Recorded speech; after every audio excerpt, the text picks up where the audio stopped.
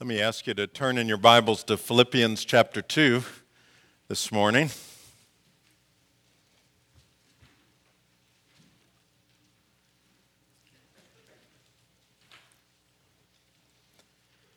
Now, just a reminder of where we have been during Advent.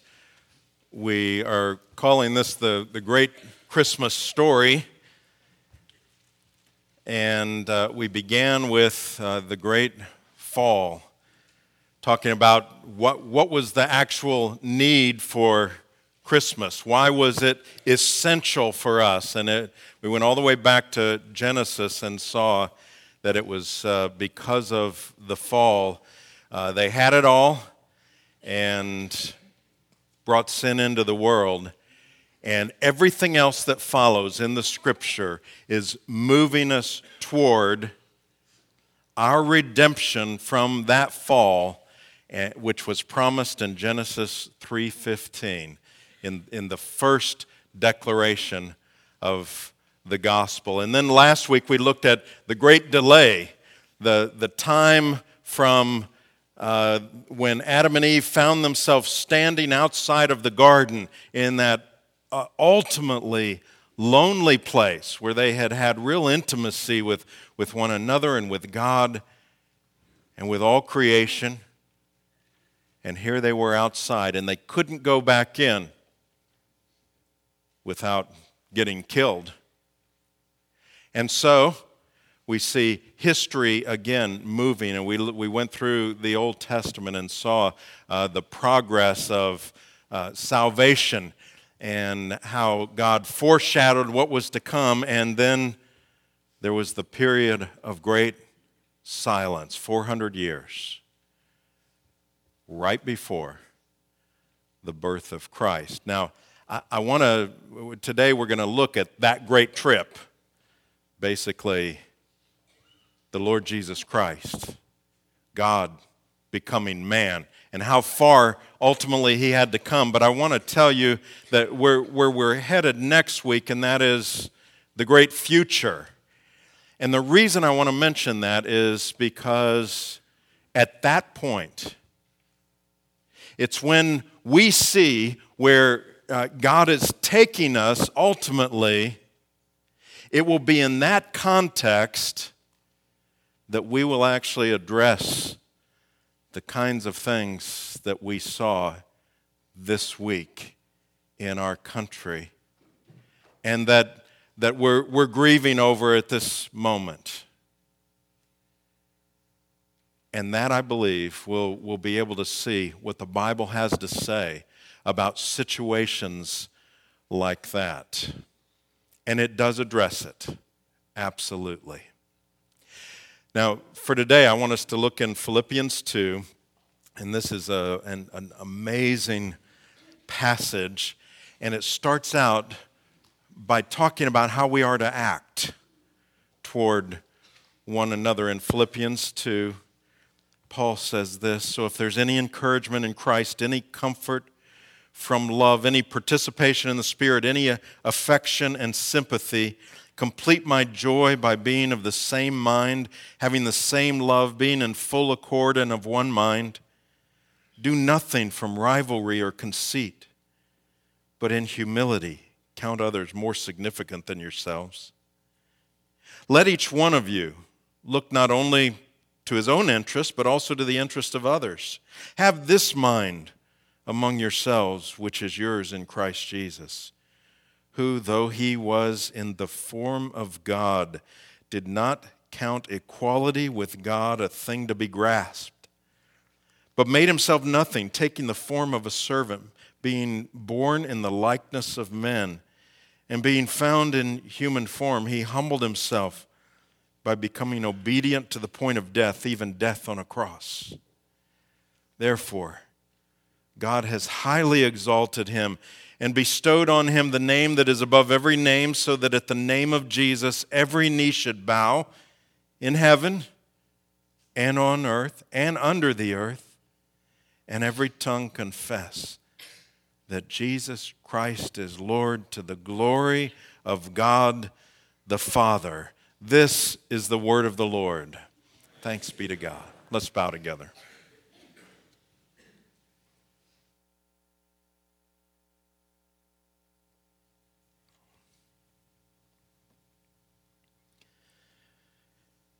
Lord, we have just read what sometimes in church history has been a great hymn of the faith.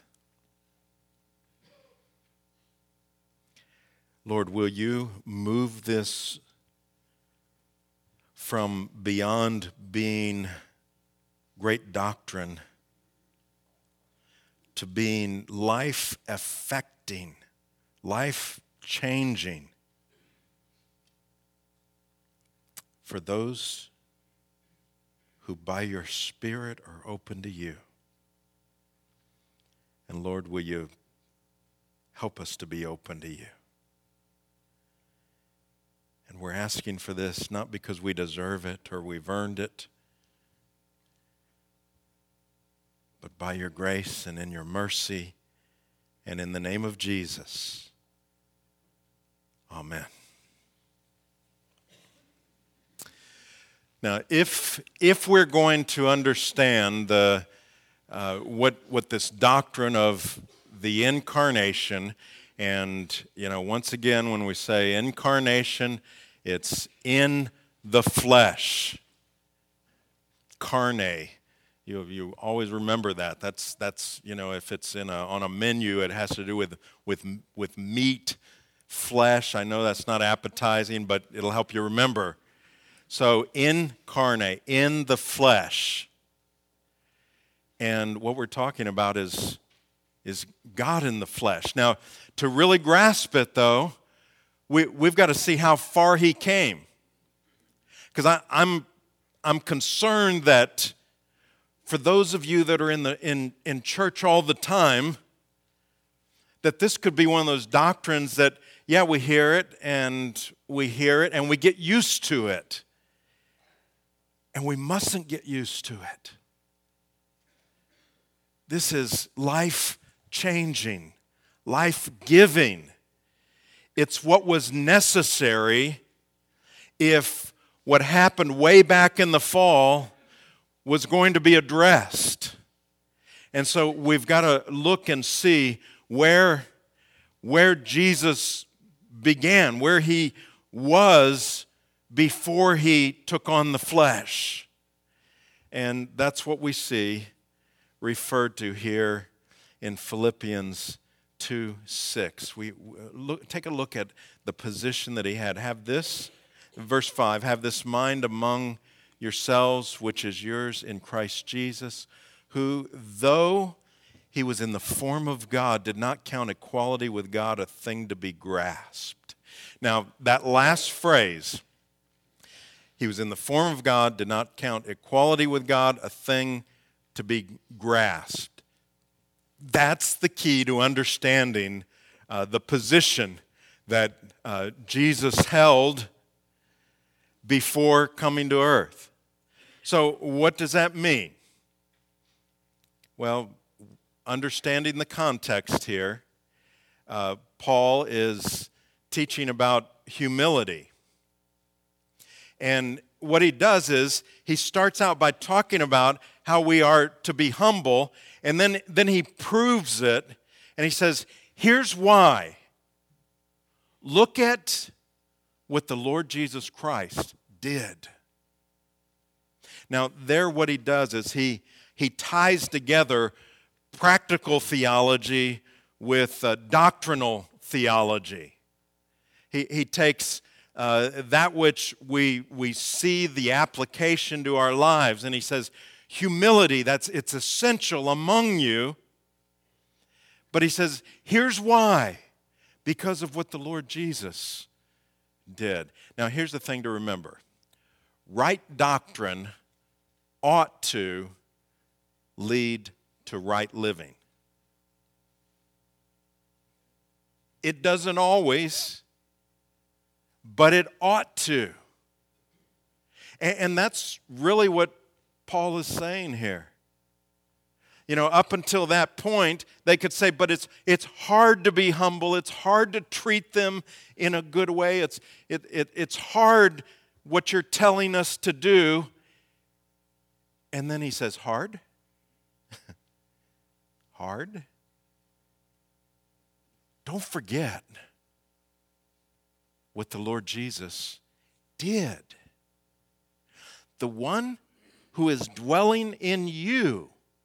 Yes, it's hard if you try to do it in your own flesh. But look how far he came. How far did he come? Well, it says that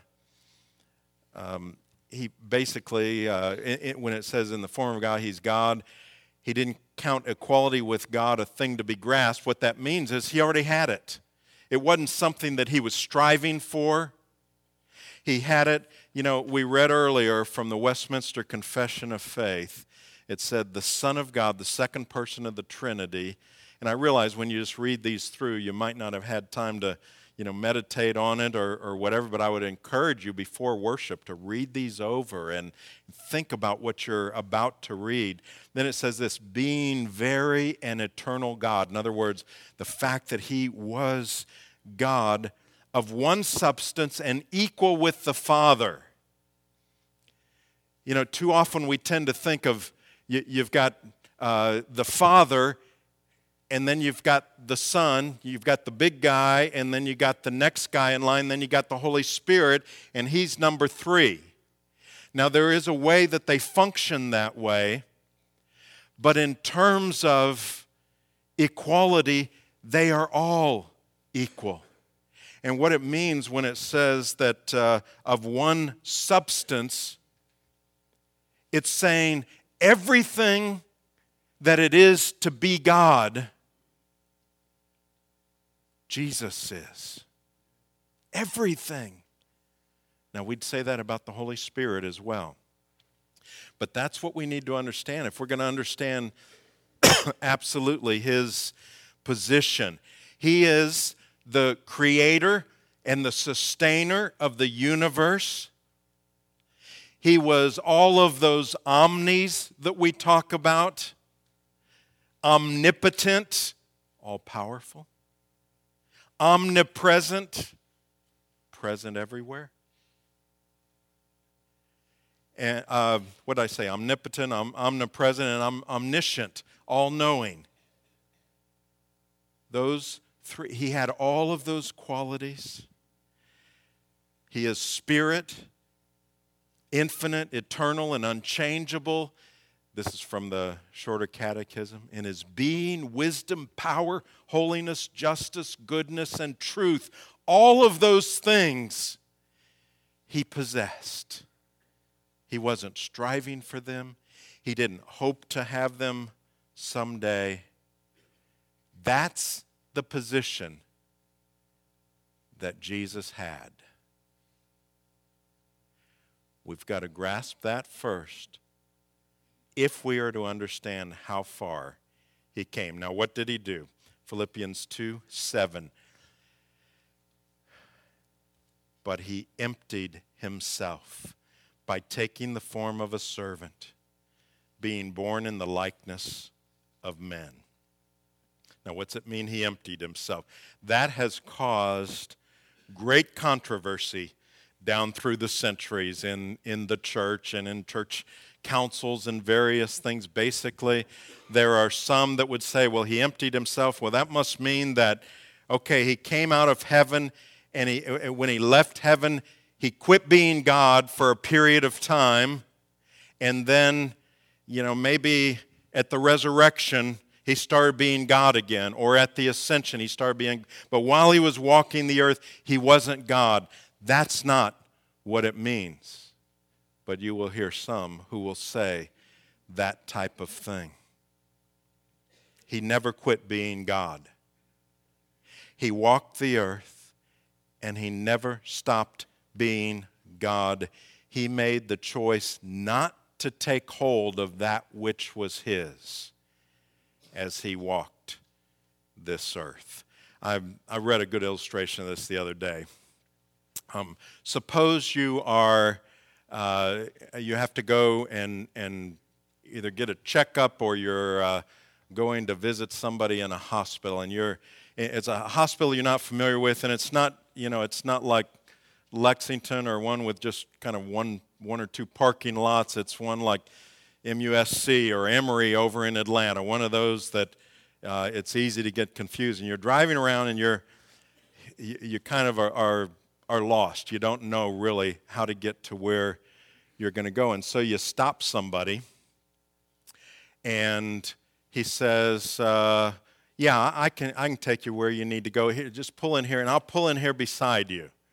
And so you both pull into parking spaces, and you begin walking to where you need to go. Now, you get toward the front of the hospital, and you find out that the guy that you're walking with is the chief surgeon. And not only is he the chief surgeon, as you get close to right up to the front of the parking area, he says, oh yeah, by the way, that's my parking space there. Now, here's the question with that. Did he still possess that parking space? That was still his. He willingly chose to defer and not to use that parking space, right? And then the other thing is, as you were walking along, was he still the chief surgeon? Whether you knew it or not, whether he was taking advantage of all of his privileges as the chief surgeon, he remained that as he walked along, but he willingly gave up the privileges of that in order to help you. You know, any metaphor, any illustration is going to fall short and really seem thin when it comes to comparing it to what Jesus did. But I think that might make it a little more understandable. Christ, when he walked among us, he remained God. He still possessed all of the qualities of God. He willingly chose to defer on our behalf during that time, even though we remained ungrateful sinners. That's the distance. Now, what's absolutely unique in terms of what we can relate to as humans, but also in terms of other world religions, is that he did it willingly. There's, especially this time of year in various news media and outlets and so on, you'll see all kinds of lists. The top 100 richest people of the year and the top 10 most powerful women and most popular. You see all of these. Well, there was one on Wall Street 24/7, which is a site, a website, and they called it the 100 least powerful people in the world list. So I thought, well, I ought to see whether I'm on there or not. Surely I made that list, But I didn't even make that list, tell you the truth. Neither did you. But here's the kind of people that were on there. And you may or may not know some of these names, but I'll describe who they are. Like Tony Hayward, the former CEO of BP, and Jim Keyes, the former CEO of Blockbuster, Mike Jones, the current CEO of the former #1 social network, MySpace. They once had 70 million users. Arnold Schwarzenegger, enough said about him. Hosni Mubarak, the former president of Egypt, who, of course, left his country in disgrace. Now, some of those people and the people on the list made bad business decisions. Some of them made other bad decisions morally. Some of them were basically victims of circumstances. But here's what they all had in common. None of them chose to be on this list. And that's the difference. That's what makes Jesus' incarnation absolutely unique. He gave his position up willingly. He didn't have to do it. He gave up that position for us. Now take a look at how far he went. Verse 8. And being found in human form, he humbled himself by becoming obedient to the point of death, even death on a cross. C.S. Lewis said that was like a shepherd becoming a lamb in order to sacrifice himself to save the rest of the flock. This is the doctrine of what we call the humiliation of Christ. And we read part of that earlier. But in another part of the Westminster, in the Catechism, it talks about wherein does this humiliation consist? In other words, how was he humiliated? And then it lists these things. Being born. See, for the creator of the universe, to be born is a humiliation. And that in a low condition. Made under the law. The lawgiver put himself under the law. Undergoing the miseries of this life. And that just means everything that has to do with this life that he didn't have to do. Undergoing the wrath of God and the cursed death of the cross in being buried and continuing under the power of death for a time. That's his humiliation. Willingly for us. Now, I've been privileged in my ministry to get to travel to a number of countries. And I can tell you sincerely that I've met wonderful people in every single country I've been in. But there are some places where I've been that I would not choose to go on vacation. Like the slums of Mumbai now. Some of you have been to the slums of Port-au-Prince. I wouldn't choose those places to go on vacation or to go for pleasure. You probably can think of some places like that yourself.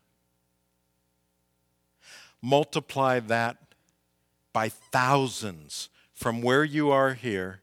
Multiply that place in your mind by thousands. Make it thousands worse.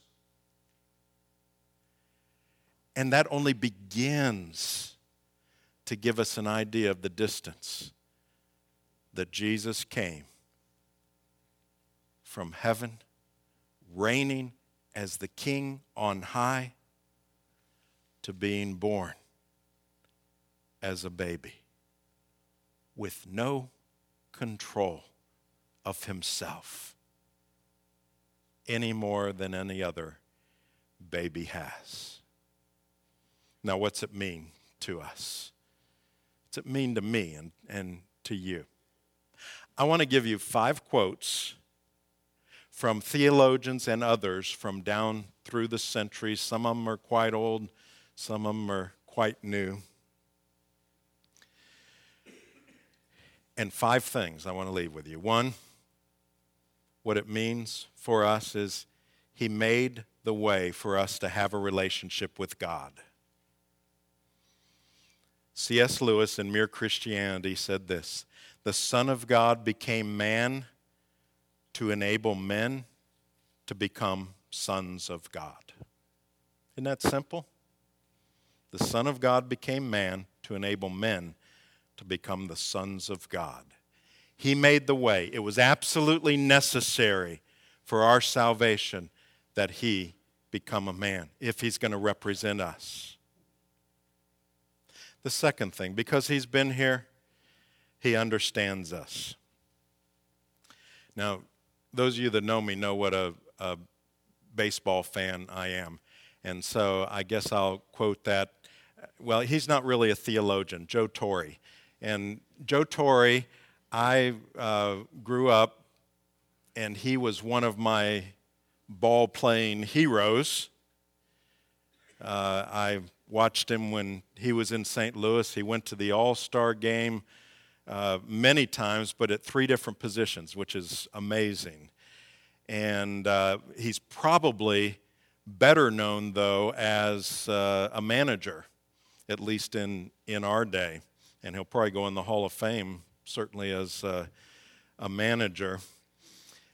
When he first became a manager, according to the Pittsburgh Press, the New York Yankees announcer at the time, Phil Rizzuto, had this theory that you could actually do a better job as a manager if you were up in the booth, up high, looking down, because, up there like where the announcers are, because of your view of the game.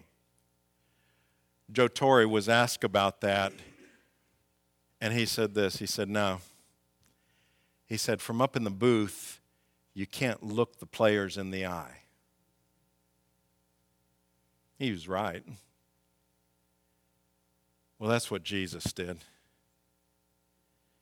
He came and he looked. He looked the people in the eye that he came to die for. And because he did that, because he set aside those things he could have had, he understands us because he was on our level. The third thing, Jesus made it so we could follow God. Augustine said this, God became a man so that following a man, which is something you're able to do, you might reach God, which was formerly impossible to you. You see what he's saying? Until he came, the whole idea of following God was nothing but a mystery. What do you mean, follow God? What's that mean? And Augustine is saying that, well, that's why he came. He walked this earth, and he showed us what it means to walk this earth and follow the Father. And so he showed us. The fourth thing, he made himself vulnerable for our salvation. And, I can't help but think how this even relates to things that are on many of our minds this week that happened. But Tim Keller puts it this way. Christmas tells us that God became breakable and fragile. God became someone we could hurt. And why? To get us back. He says, no other religion, whether secularism, Greco-Roman paganism, Eastern religion, Judaism, or Islam, believes God became breakable or suffered or had a body. See, that's what makes Christianity unique, is that he willingly put himself in that position where he could not only be hurt, but die for our sakes. And then, finally, he opened the door of relationship to God that we couldn't open. He just kicked it down. And we couldn't have begun to. Dietrich Bonhoeffer, who you've heard me quote any number of times, a pastor who was imprisoned by Hitler during World War II, he had a series of letters to his fiancée. And in one of the letters, he says this, a prison cell in which one waits, hopes, does various unessential things, and is completely dependent on the fact that the door of freedom has to be opened from the outside, is not a bad picture of Advent. You see what he's saying? You sit in the cell, and there's nothing you can do. You just kind of putter around and do what you got to do. And you're absolutely dependent that if the door to freedom is going to open, somebody on the outside has to open it. And that's what Christmas is. That's what this story, this account is about, that in Jesus Christ, God took on flesh and he opened the door of freedom for his people. That's what Christmas is, and that's why we so absolutely need the Lord Jesus. Let's bow together.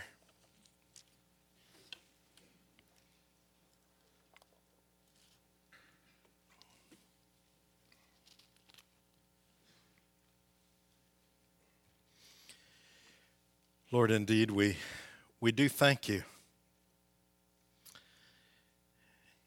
You came so far, farther than we can imagine.